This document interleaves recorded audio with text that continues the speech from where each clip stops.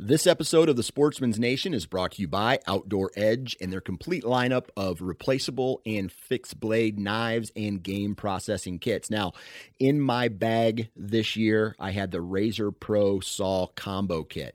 It comes in a very compact, handy carrying case, and one handle has the replaceable blade knife and the gutting blade. The other handle has the saw that comes with it. So I use the saw to split the pelvis, and I use the gut hook to open up the cavity and the blade to start cutting all the stuff out, right? So it makes cleaning a deer very simple, very easy, and the knife is sharp. And if you've ever had to gut a deer with a dull knife, we all know how much that sucks. So take a look at the Razor Pro Saw Combo Kit and head on over to OutdoorEdge.com and enter the discount code NATION30. That's NATION30 for 30% savings on your purchase. You're listening to the Average Conservationist podcast, brought to you by Go Hunt and in partner with 2% for Conservation. Sign up today to become an insider at GoHunt.com. 2% for Conservation's mission is to create an alliance of businesses and individuals that ensure the future of hunting and angling by committing their time and dollars to fish and wildlife. 1% of your time plus 1% of your money equals 2% for conservation. 2% helps businesses and people pair with conservation causes to support things that fit what they care about. Whether you're into fishing, hunting, or just getting outdoors, 2% can help you not only start giving back to wildlife, but get certified for it. Getting 2% certified means you've made the same commitments as popular brands like Sitka, Firstlight, Stone Glacier, and Seek Outside in giving at least 1% of your time and dollars back to wildlife. But it's not just for outdoor companies. Breweries, contractors, coffee roasters, and even piano repair companies have earned 2% certification and stand out as leaders in their community for doing so. Businesses that are committed to conservation deserve your business when you shop. Learn more about 2% for conservation at fishandwildlife.org. That's fishandwildlife.org.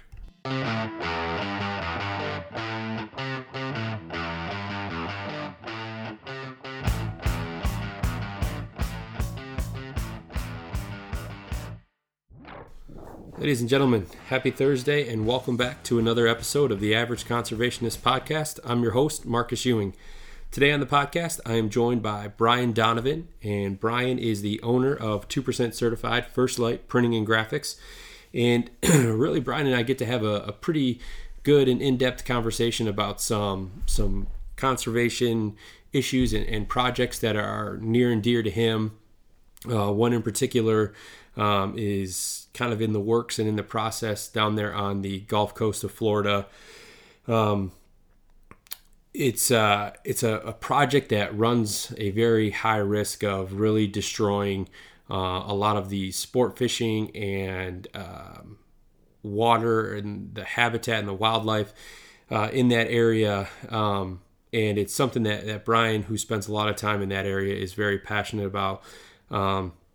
So if you frequent that area or if you know someone that does, this is definitely something you're going to want to listen to and check out and kind of look further into to see what it is that you can do to let your voice be heard to try to prevent some of this damage to this wetlands and this wildlife as it pertains to the Gulf Coast of Texas there.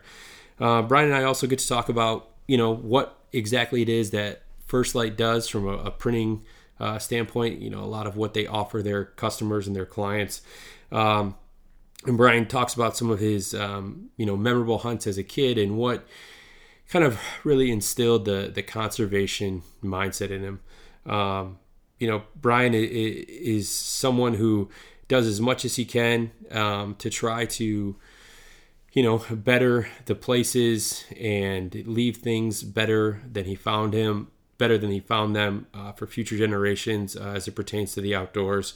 So just a really good episode full of a lot of information, especially with some of these projects that he's working on or that he's very close to.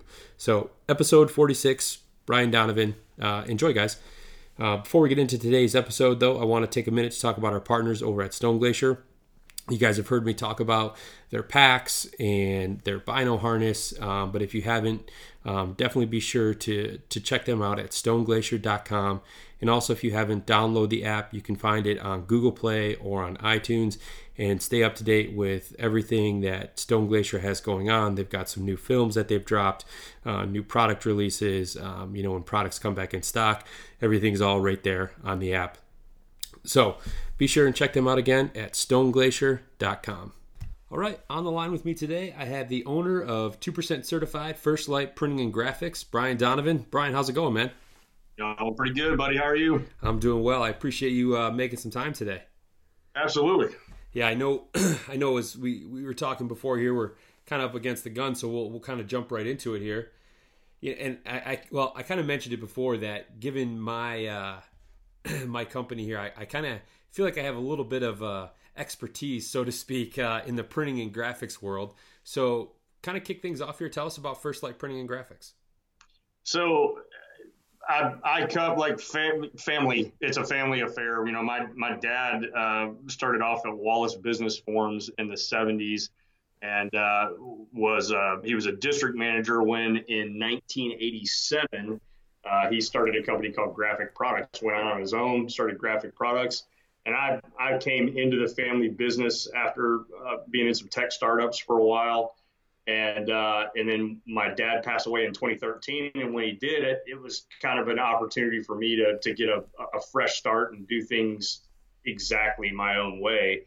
So it took till 2016 for that to come around. So we're coming up on our 5th anniversary here. And we do commercial printing, large format, forms and labels, tags, screen printing, embroidery, kind of have our hands on a little bit of anything. I like to tell people if it's got ink on it, we do it. Yeah, there you go.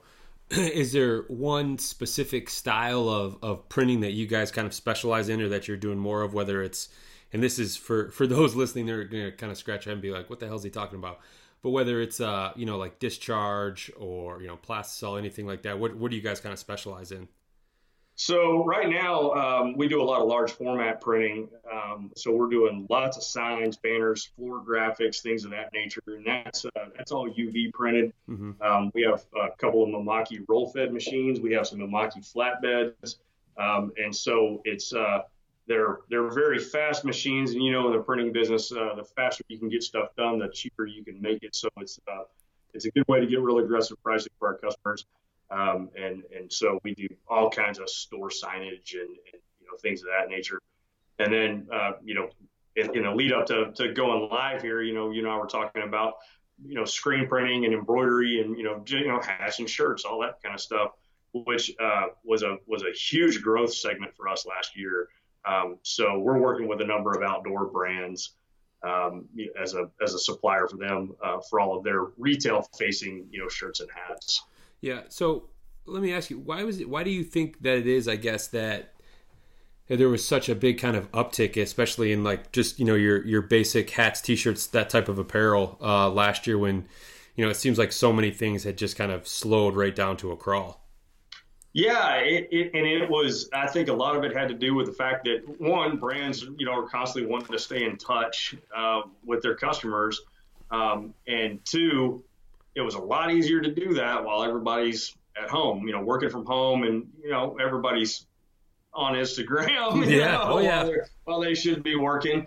And it was a great opportunity for those brands to be selling that kind of merchandise because, if you're just sitting around the house all day, who doesn't need a new hoodie? Well, yeah, that's for our listeners, averageconservationist.com if you need a new hoodie. And that's kind of what I've noticed over the past year and a half or so is that, everyone wants to be kind of a part of something, right? They want to be able to support, whether it's brands, individuals, organizations, whatever it is. And, a 25 to 30 up to, $50 for, potentially a hoodie or something. I mean, it's a pretty small investment to be able to support, other people that are out there in the industry that have a lot of the same views and opinion, well, maybe not opinions, but views and outlook on, the outdoor space. I think there's been a sort of a sea change. You've got brands like Yeti and Sitka that have created an entire lifestyle as a branding exercise. And that's exactly what you're talking about. People buy in, and they buy in hard, Mm-hmm. and they want to represent these brands that represent who they are when they're off the clock. And so it just drives a ton of demand for branded goods that consumers can buy. Yeah, and especially for like a company like Sitka, like you just mentioned there, it almost like opens things up to a whole new kind of market in terms of their customers, because they make a lot of cool shit that you can wear that's not necessarily subalpine or EV2 or Right. Whatever it is, and people still want to be able to buy that stuff even if they don't hunt or fish.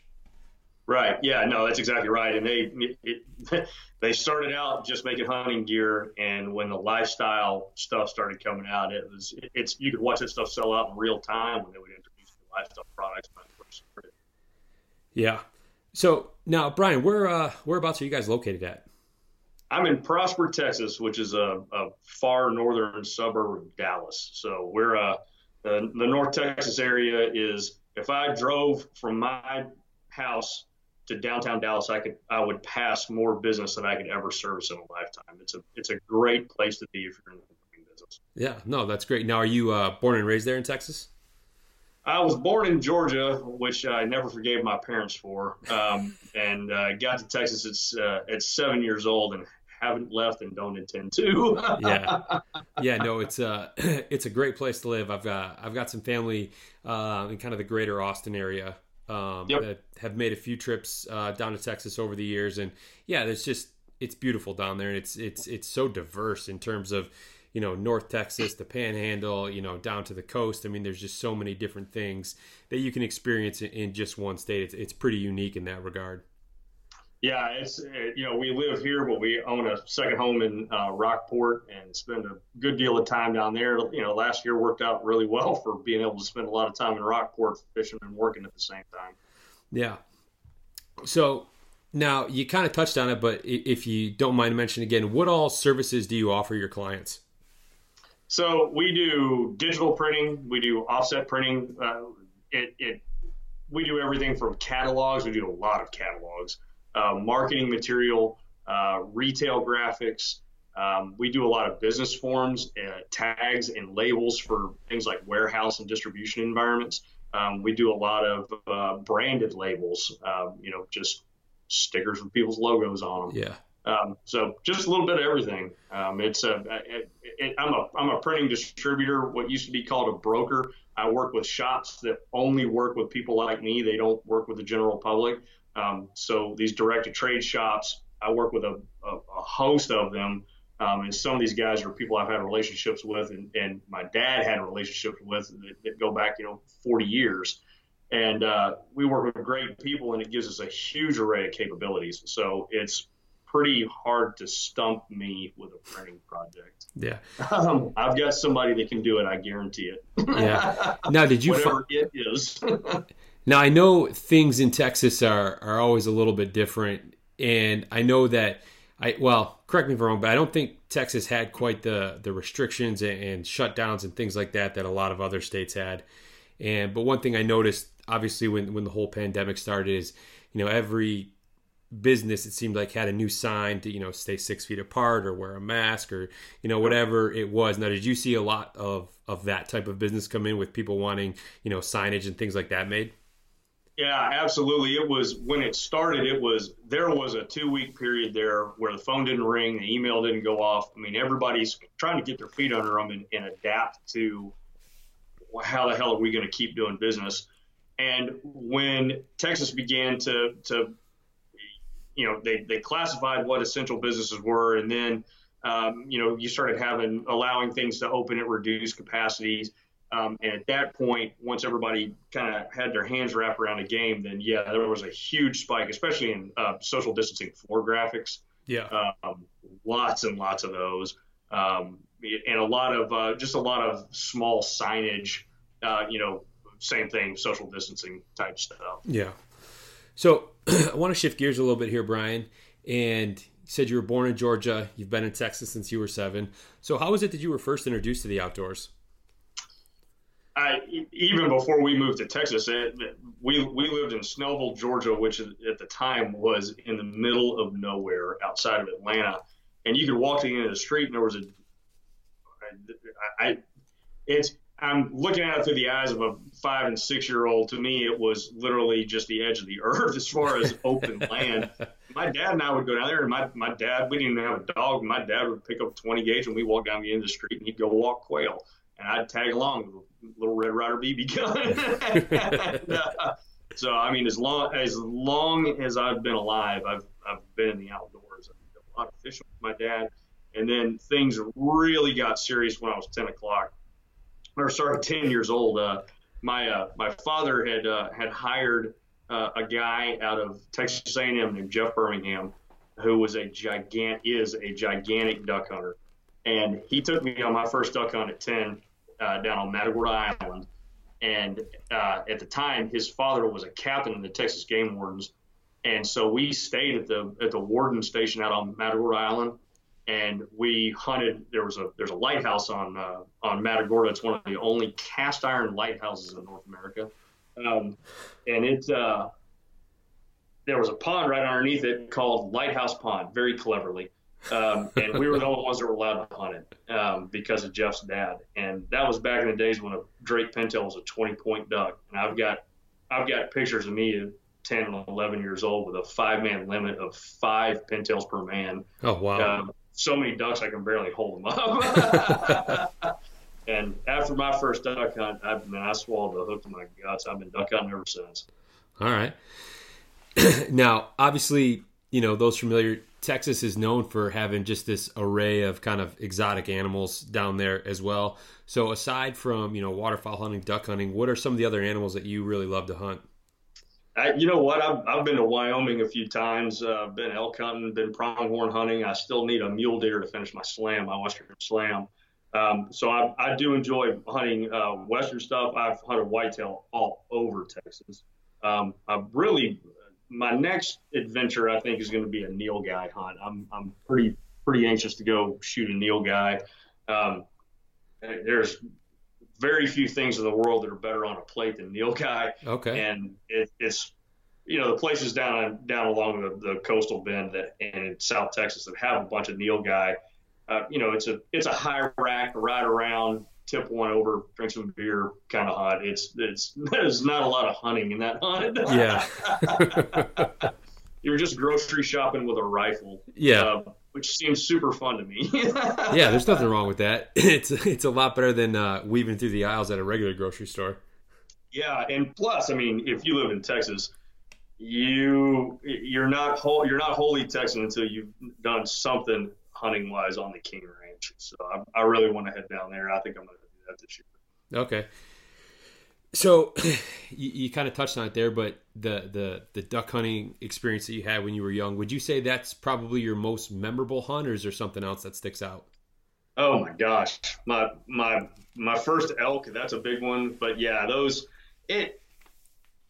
you're talking about a literal paradise on earth for a 10, 11, 12-year-old kid. I had at the time, half of Matagorda Island was privately owned. And the public half of that island was our private island almost. There was a rickety ass old pier, which I've got a picture of on my Instagram at 3 Curl.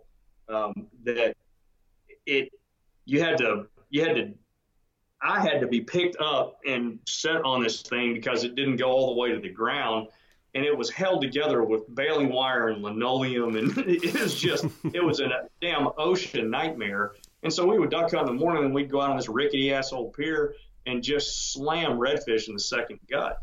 And then at night, the wardens were like, "Hey, boy, you ever seen night vision before?" Well, of course I haven't seen night vision. Yeah, so I'm you 10. Giant night vision monocular, Gen 1 monocular, that you could go out there and just sit and watch some of the biggest whitetail deer you ever seen in your life walking around that island at night. Wow. And that's where I killed my first deer. I'd been on a couple of this is another super memorable hunt. I'd been on a couple of deer hunts and had actually fired once, and my dad said, "You were so far over, son, I'm not sure that bullet came down in the same county." And so he called Jim Birmingham, Jeff's dad, the game warden, and said, Brian is desperate to kill the deer. Is there anything down there where we might be able to, get him the doe? He said, let me make a phone call. I'll call you back. So he called the owner of the other half of Matagorda Island and said, I got this 10-year-old or 11-year-old boy who is desperate to shoot a deer. You mind if we come down there and shoot a spike? And he said, you tell that boy to shoot every spike he sees. Get over here. And so I managed to get access to this private half of Matagorda Island and roll down there, and we just drove down the road in a pickup truck till we saw in the back of a game warden pickup truck, old Dodge pickup, and until we saw a spike, put a sleeping bag on the cab, tipped him over, went back to our side of the island and cleaned him. That's a great story. I mean, especially at that age and being able to experience, like this, pristine area for hunting that, essentially no one else has access to. I mean, yeah, for sure. That would definitely be probably one of my more memorable ones as well. Yeah. And I was just absolutely spoiled. And the older I got, the more of that realization, set in, so that by the time I was in college, it's like, good God, man, that was just like being Huck Finn.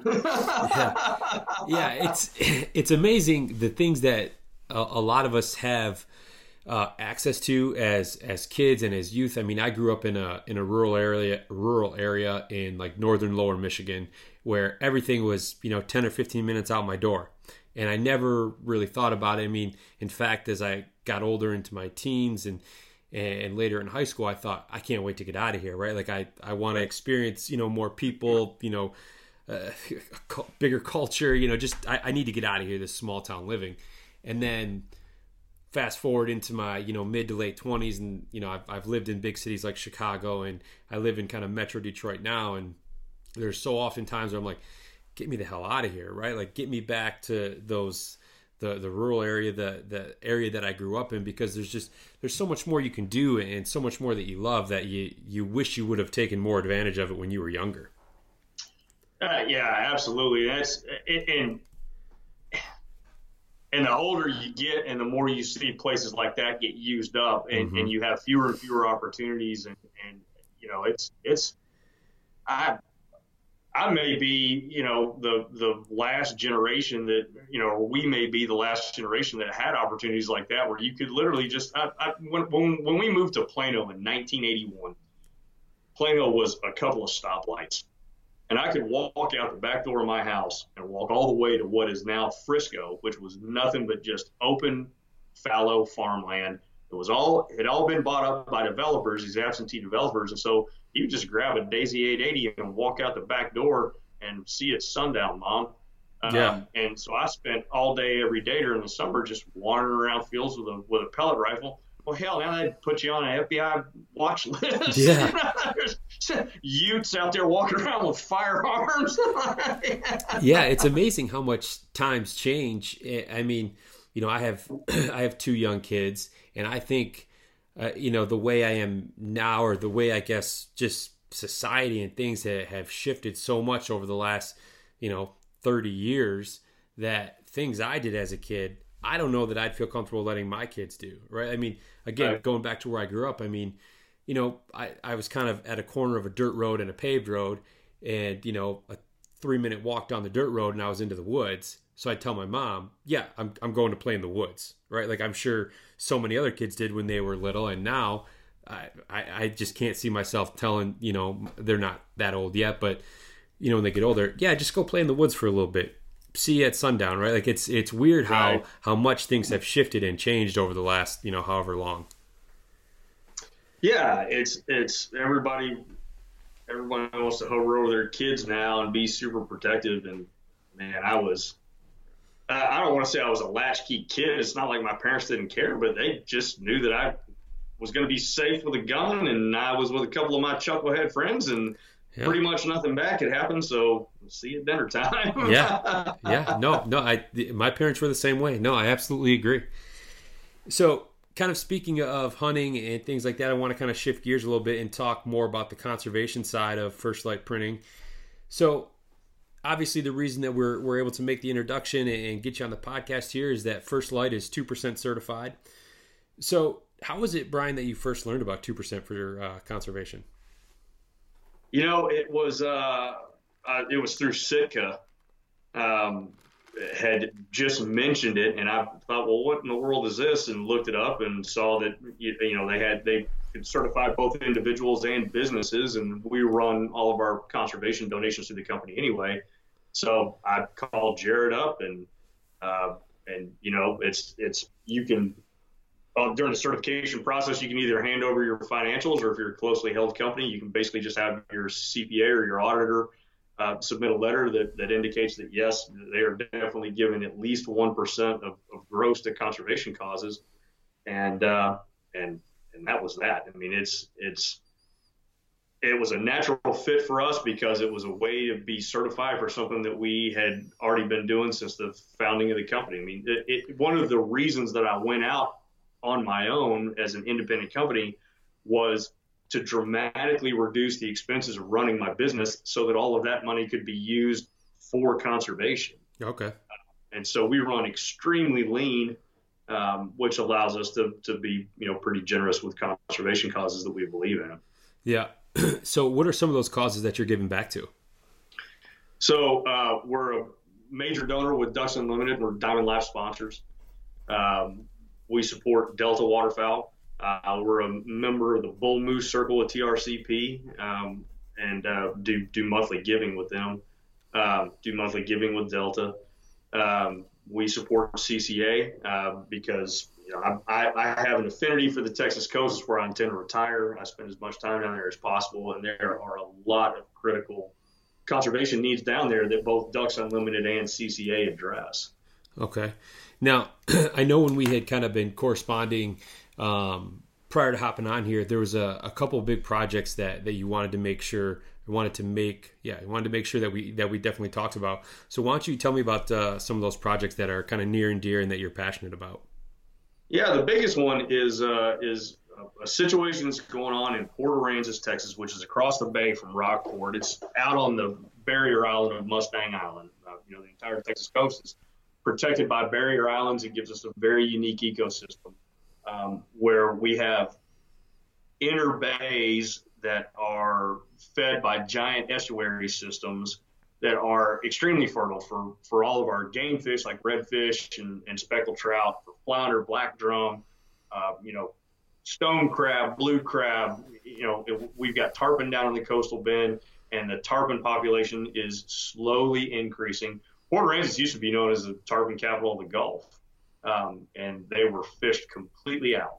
And then that population is slowly starting to rebuild.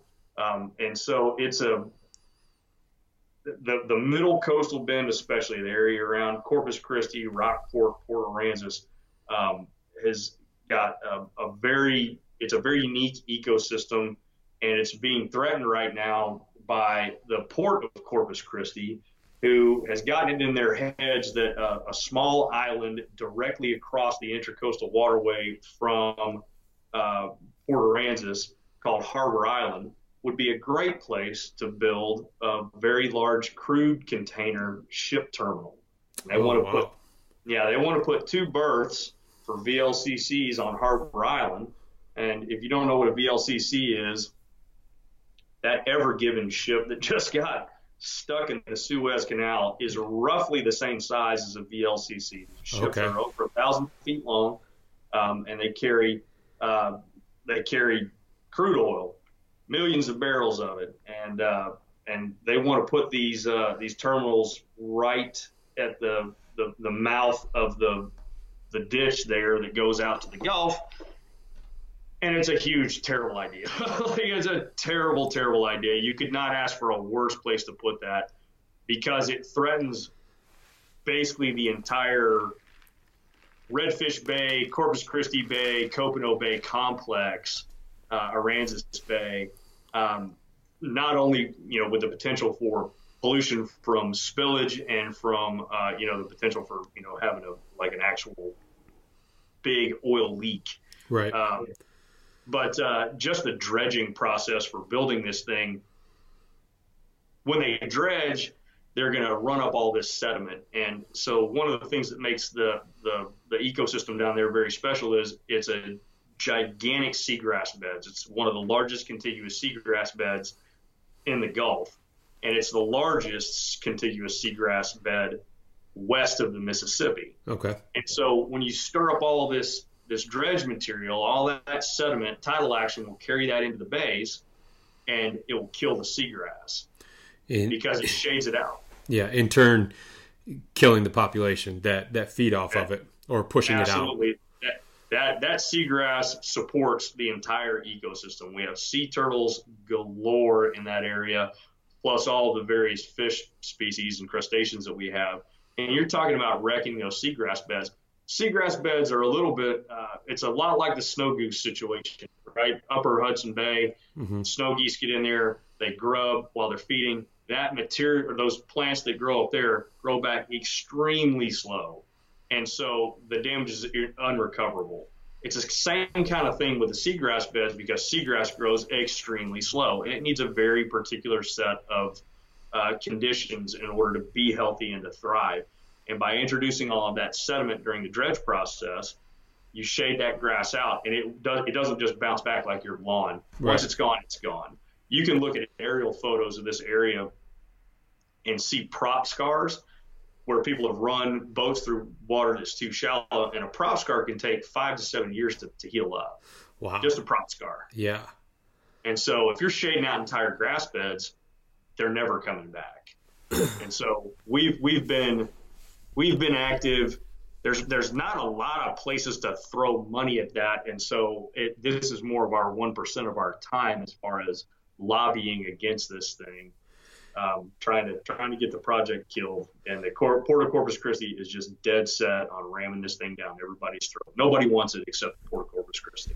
Well, yeah, that was kind of going to be one of my next questions was, what are, the locals? And I mean, because I'd imagine, not only from a tourism standpoint, but from, like a sport fishing standpoint, all the guides that are running out of down there that are fishing all these game fish. I mean, you're talking about, the livelihood of, I can't even, I'm going to guess, hundreds of thousands of people at least that's in jeopardy because, the port wants to bring this in. Yeah, the people of Port Aransas do not want this thing. Yeah. The outdoor economy in Port Aransas generates $400 million annually, and 47% of that is nature tourism related. That's everything from fly fishing to bird watching. That area is one of the top bird watching destinations in North America. Okay. And just right there in the immediate area of Port Aransas, you have the Lighthouse Lakes Paddling Trail. You have Redfish Bay State Scientific Area that has 32,000 acres of contiguous seagrass bed. It's part of the Great Texas Coastal Birding Trail, which has 215 species of birds. And you have the Leona Bell Turnbull Birding Center. So it's a very wealthy, ecological area. And now you're talking about not only the physical pollution from having crude oil in and out of there, plus the potential for some kind of a mishap with a VLCC, but you have all kinds of air quality problems as well that are related to loading and unloading these ships, plus the storage of the crude oil that is waiting on a ship to pick it up. Yeah. And TECQ, which is TCEQ, the Texas Council on Environmental Quality, just a couple of weeks ago approved the permit, the air quality variance permit for this project. Huh.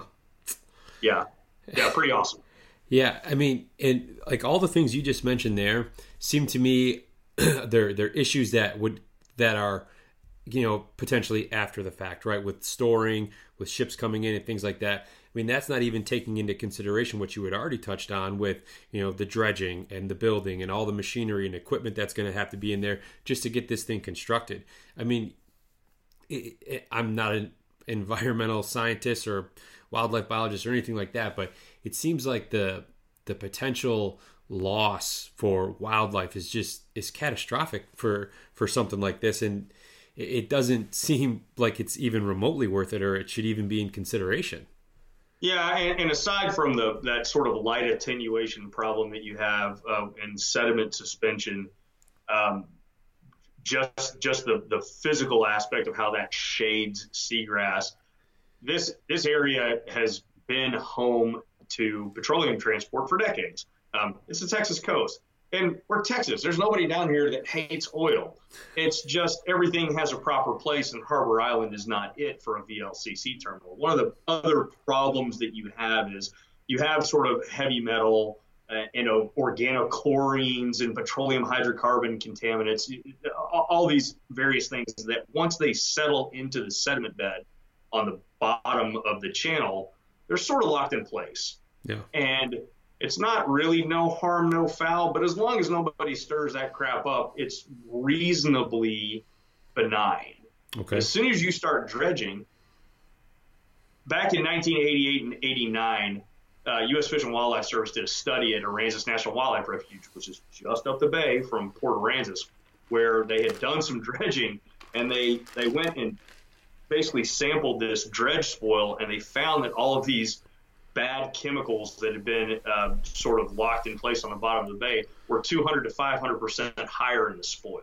Oh, wow. So they drug this stuff off the bottom, and it's like turning dirt over, and now all the bad stuff's on top. So it's a bad deal for everybody in the coastal bend, but the Port of Corpus Christi does not care about local input. They're going to do whatever they want to do, and they're going to be aided and abetted by the regulatory structures in Texas, which are very pro-industry. Which, again, that's part of the Texas miracle, man. That's why our economy is what it is. Yeah. But there's a time and a place, and this is neither. Yeah. So you mentioned before that there's not really a lot of places where you can give money to try to help fight it. So that's where you've been, kind of getting your hands dirty, doing it more in that regard. But what are some ways, because I'm sure we're going to have listeners who, whether they're, they regular the Texas coast there, or they just know that based on our conversation, this sounds like a bad deal, like you just said. Is there any way that you know of that people can kind of help get involved, even if they're not from Texas there? So there's an outfit called the Texas Coastal Coalition that you can find on Facebook, and I believe they're on Instagram as well, that puts out information. They're keeping their fingers on the regulatory wheel turning for the permits for this thing. And the crazy thing is it's the Port of Corpus Christi, and they have leased Harbor Island to an outfit called Lone Star Ports. And for some reason, they terminated Lone Star Ports' lease on March 16th out of the blue. And everybody was ecstatic for about 24 hours until the port came out and said, no. We're still going to build this terminal. We're just not going to build it with those guys. It's like, how awesome. Because it really was like, oh, my God, the project's dead. Yeah, like we did it. Yeah. That joy lasted less than a day before the port came out and said, no, we're still doing this. And so Texas Coastal Coalition puts out, good information about what is going on. And then other than that, there's the Port A newspaper is called the South Jetty. And it's about the only other news outlet that is giving regular coverage to this. It's popped up once or twice in like San Antonio and Corpus Christi, but it's flying largely under the radar unless you live in basically Aransas County. Yeah. So, do you have any idea kind of what the time frame might look like for when they would potentially actually start construction on this? The regulatory process for this is going to play out over the course of years. Yeah. As with anything that is a huge destructive project like the Pebble Mine, for instance, this thing will be tied up in litigation instantaneously. Yeah. Once it's actually approved and everything is green lights. I cannot imagine that there's not a raft of lawsuits that come down. So the good news is, you're talking about a time scale of many years, I think. Yeah. I've been watching this thing for 2 years now, and other than that air quality permit that just got issued, not a whole lot has happened. Okay. But, like I said, Port of Corpus Christi has a ton of money. They have regulators that are on their side.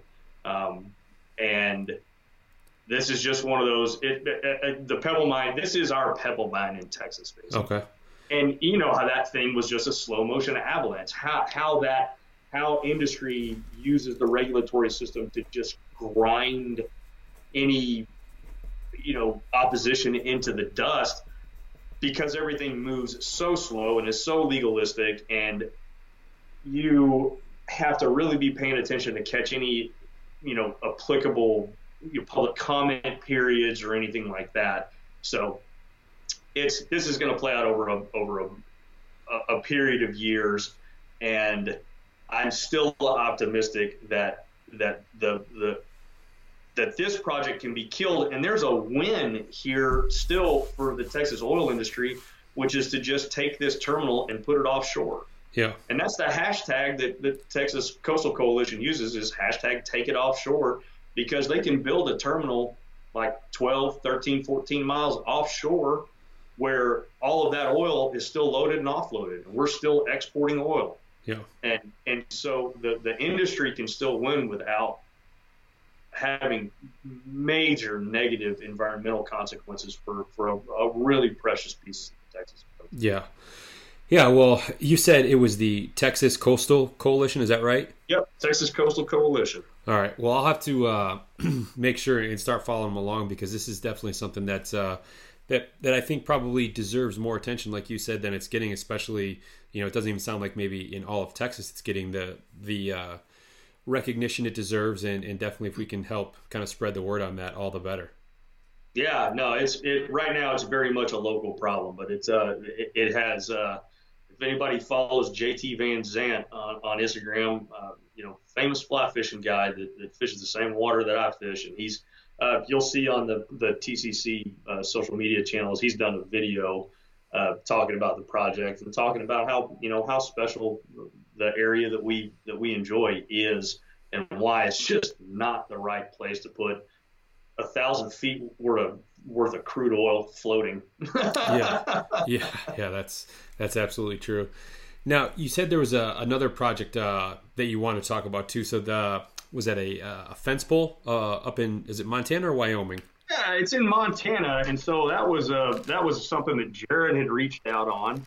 The Montana Fish, Wildlife, and Parks is working with some other, like the National Wildlife Foundation, some other NGOs, to remove fencing to help restore. It's on the horse prairie, to remove fences that are interrupting pronghorn migration corridors. Okay. And that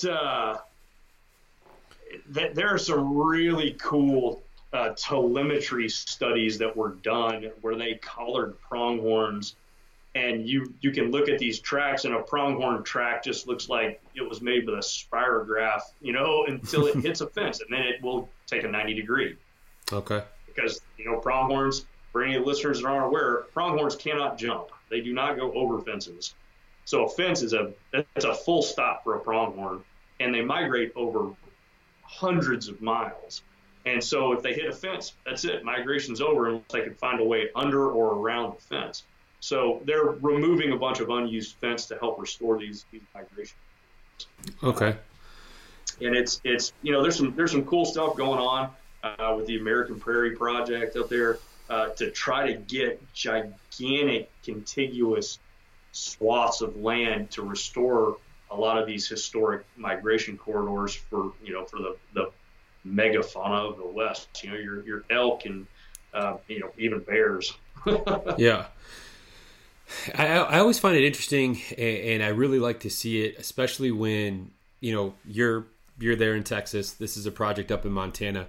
People that are getting involved in conservation projects out of state, and that are helping and bettering things that if whether you hunt pronghorn or you have or you haven't, I think that's kind of irrelevant. It's you see this need for the fence pole and the reasoning behind it, so you guys are getting involved. And especially when you start crossing state lines, in my opinion, I think that really kind of shows your true dedication and passion towards conservation, the outdoors, these wild places and habitat that are out there that we all love to enjoy. Because, I don't know, based on the work that you'll be doing up there, if you're going to be able to hunt pronghorn in that area or that, potential herd.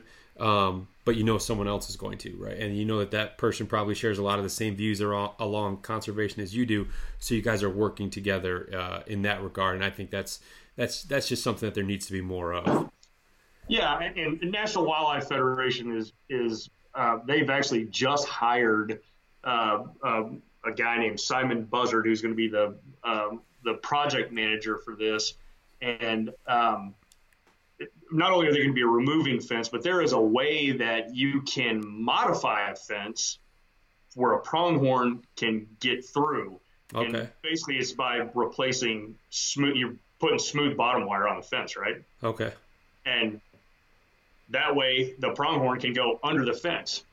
If it's barbed wire, they won't go under, but if it's smooth wire, they will.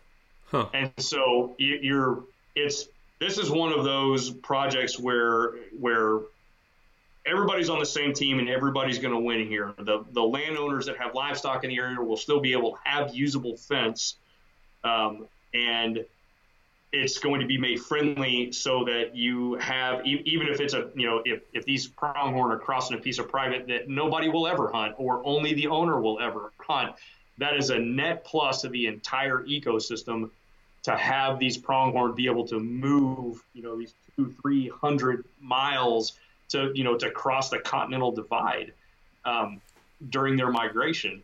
And so it's helping to restore these prairie ecosystems is to me critical to the long-term ecological functioning of the West.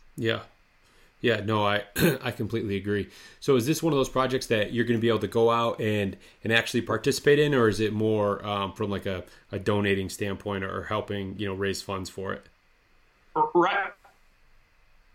Right now, I'm just kind of throwing money at it. I'm not sure if volunteers will be allowed to work on the project or not. I want to say that they were looking for some volunteer labor on this thing. Okay.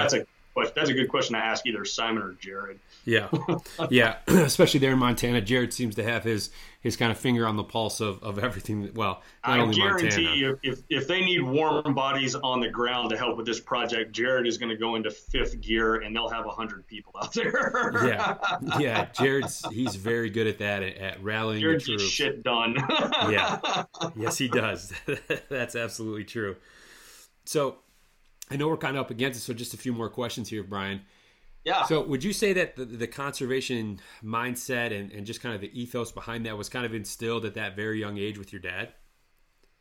Yeah, and it not only my dad, but Jeff Birmingham, who took me on my first duck hunt, he was a big supporter of Ducks Unlimited, and so was my dad. But my dad was more of a financial supporter, but Jeff was doing a lot of volunteering with his local committee, helping with some habitat projects down along the Texas coast, back in the early 80s. And so he's the one that really provided a role model for all of the different things that you could do, the different ways that you could do other than just writing checks. Yeah. That to help perpetuate these places and these animals that we love. And so, yeah, I learned very early on that you have always got to put back more than you take. And that's your primary job as a hunter, is to make sure that you're leaving places better than you found them, that you're building a legacy for conservation, and so that generations from now, people will still have the same opportunities that we had. I mean, I had a few more. I had one more question for you, but man, I don't know. You just kind of tied like such a very nice, neat bow, and really just, I mean, that just summed up conservation in a nutshell right there. Leaving it, I don't even want to repeat it because you said it very eloquently. You nailed it, man. You nailed it. Thank you.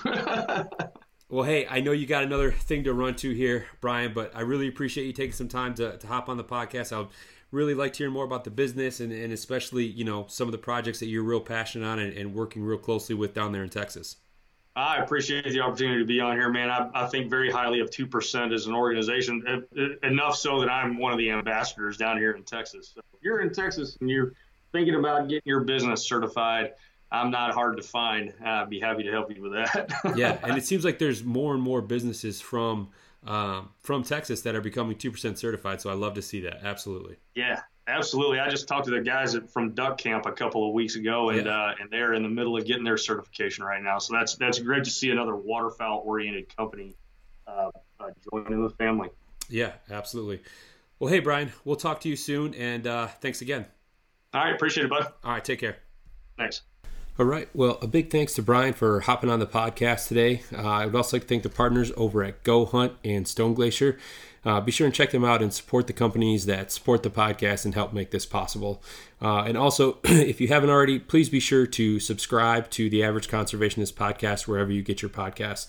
I'd also like to thank the partners over at 2%. And if you're interested in learning more about 2% for conservation, you can visit their website, fishandwildlife.org. And there you can see all the certified brands that have committed to conservation that you should support when you shop. I also encourage you to follow 2% on social media, where they're going to post only positive, conservation-driven content, so you will definitely enjoy that in your feeds. So again, if you'd like to learn more about 2% for conservation, you can look for them online on social media or at fishandwildlife.org. Thanks for joining me this week, everyone. Hope you enjoyed the episode with Brian. Remember, stay safe out there, and conservation starts with you.